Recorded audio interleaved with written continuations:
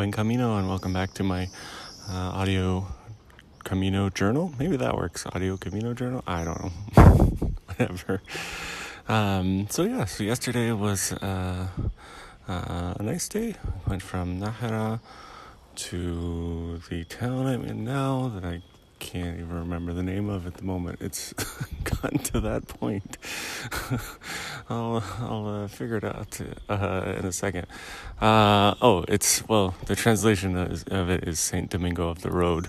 Santo Domingo de la Calzado, I think, is the town that I'm in.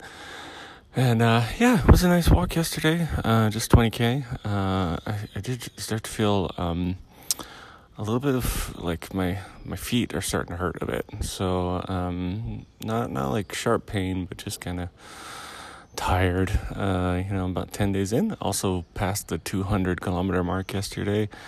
I think just the repetitive nature of it and the sort of just the stacking up of the miles starting to wear on people's bodies a bit, I'm noticing.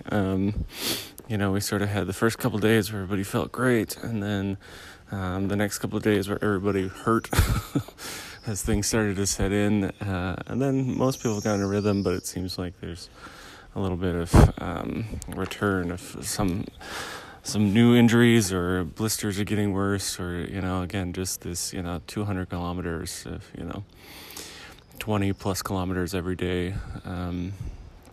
Kind of wears on you a bit. So we'll see how things hold up. Elizabeth is sending me lots of stretches to do, and to try to keep everything loose. So hopefully that helps. So, it was a nice walk through. I was thinking after the last episode, I've got to come up with a better adjective than beautiful, because I feel like I say that every day, just a beautiful walk. But it was.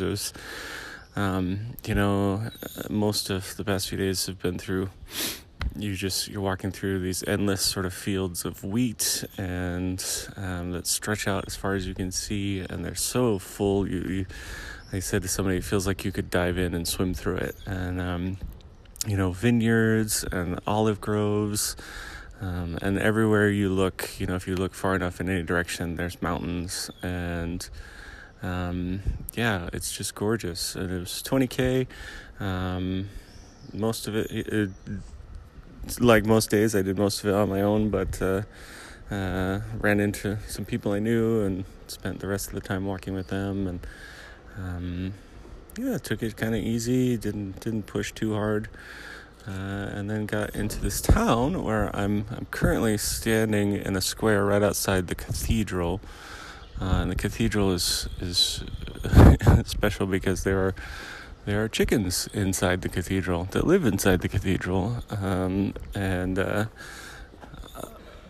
there's a story behind it, which maybe I'll tell you in a bit. But so I'm here at the cathedral. The other cool thing is outside my my albergue, which I was in a really large albergue last night. It was held 217 people, so the biggest one I've stayed at yet. Most of them are between like 30 to 50 people.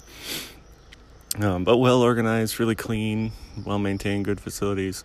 It had a sign that they are celebrating their 1,000th anniversary of having an albergue in this town. So for literally 1,000 years, there's been someone here caring for the pilgrims, which is pretty cool. So today is about 23 Ks.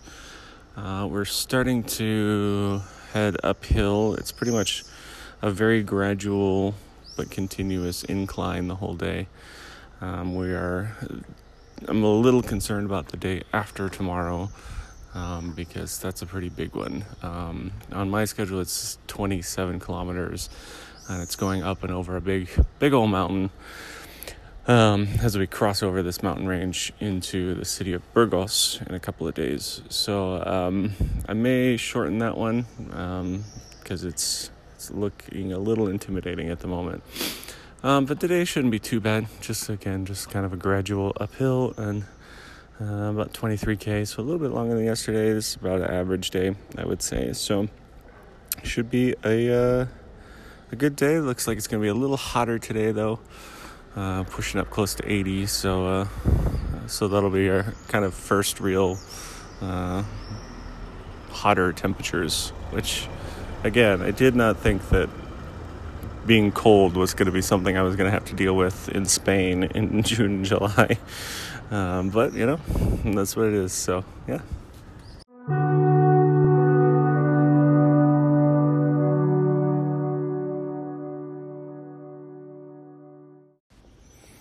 So the story of the chickens is that there was a lord of the town, and his daughter fell in love with a young pauper boy.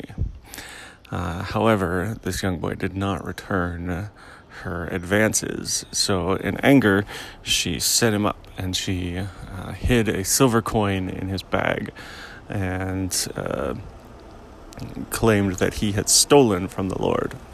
So in punishment, he was hanged in the town square.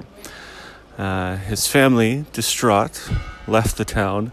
And a few days later, they came back to find his body still hanging there. But as they got closer, they discovered that he was still alive, that the saints had held him up. And so they went to the Lord and said, "Our son is alive." And the Lord was eating. He was eating chicken. And his response to them was, if your son is still alive, so is this chicken. And at that moment, the chicken on his plate came back to life and began clucking and doing whatever it is chickens do. So the idea is that the chickens in this church are all descended from those chickens that came back to life on his table. So they have a chicken coop literally inside the cathedral, and the chickens, in the middle of mass, are crowing and making noise, and so that's the chicken church, and that's why there are chickens in the cathedral.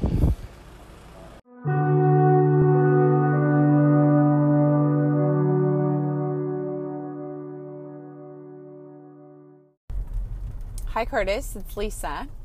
So I have a couple questions. They're, nothing deep, but I want to know what shoes you're wearing. And would you be able to, in your Instagram feed, I know it's not, super artsy and cool, but could you post some selfies so we see you on the road? Think about it, because I'd love to see it, or post one to Viber or something. But anyway, I want to know what shoes you're wearing, and those three people, Inca and the other two men, sound really cool. So I hope you have a great walk today, and look forward to hearing about it tomorrow. All right, bye. Take care. Hey Lisa, thanks for the message. To answer your question, I am wearing a pair of Altras, ALTRA, and they primarily make outdoor trail running shoes, but they have one pair of shoes, and I'm forgetting the name at the moment, the specific type, but they only make one kind like this, that are made for specifically for long distance hiking. So they have a couple special features. They have the back of them is extremely cushioned. When I first put them on, it's a little like wearing those moon shoes, we had as kids, which are like trampoline shoes. And the other sort of special feature they have is that when it gets to the toe box, where your toes are, they're designed a little bit, I guess, like clown shoes too. I mean, they're not that big, but they get bigger around your toes, so that your toes aren't touching anything, so you have a lot less chance for getting blisters on your toes. And I love them. They're super great, very comfortable. They're pretty breathable, so you don't, it doesn't hold in a lot of moisture. They also have a special feature on them to connect a pair of gaiters too, which I'm wearing, which sort of go over your shoe and your ankle to keep any rocks from going in there. So I've never had to deal with any rocks or sand or anything in my shoe because of the gaiters. So they're super great. Love them. Thanks for the message, and thanks to everybody who's been submitting messages. I really appreciate it. It's super nice to hear from you all, and and very encouraging. Oh, and Lisa, I will do my best to take a selfie. No promises though. Anyways, I'm gonna get on the trail. Buen camino.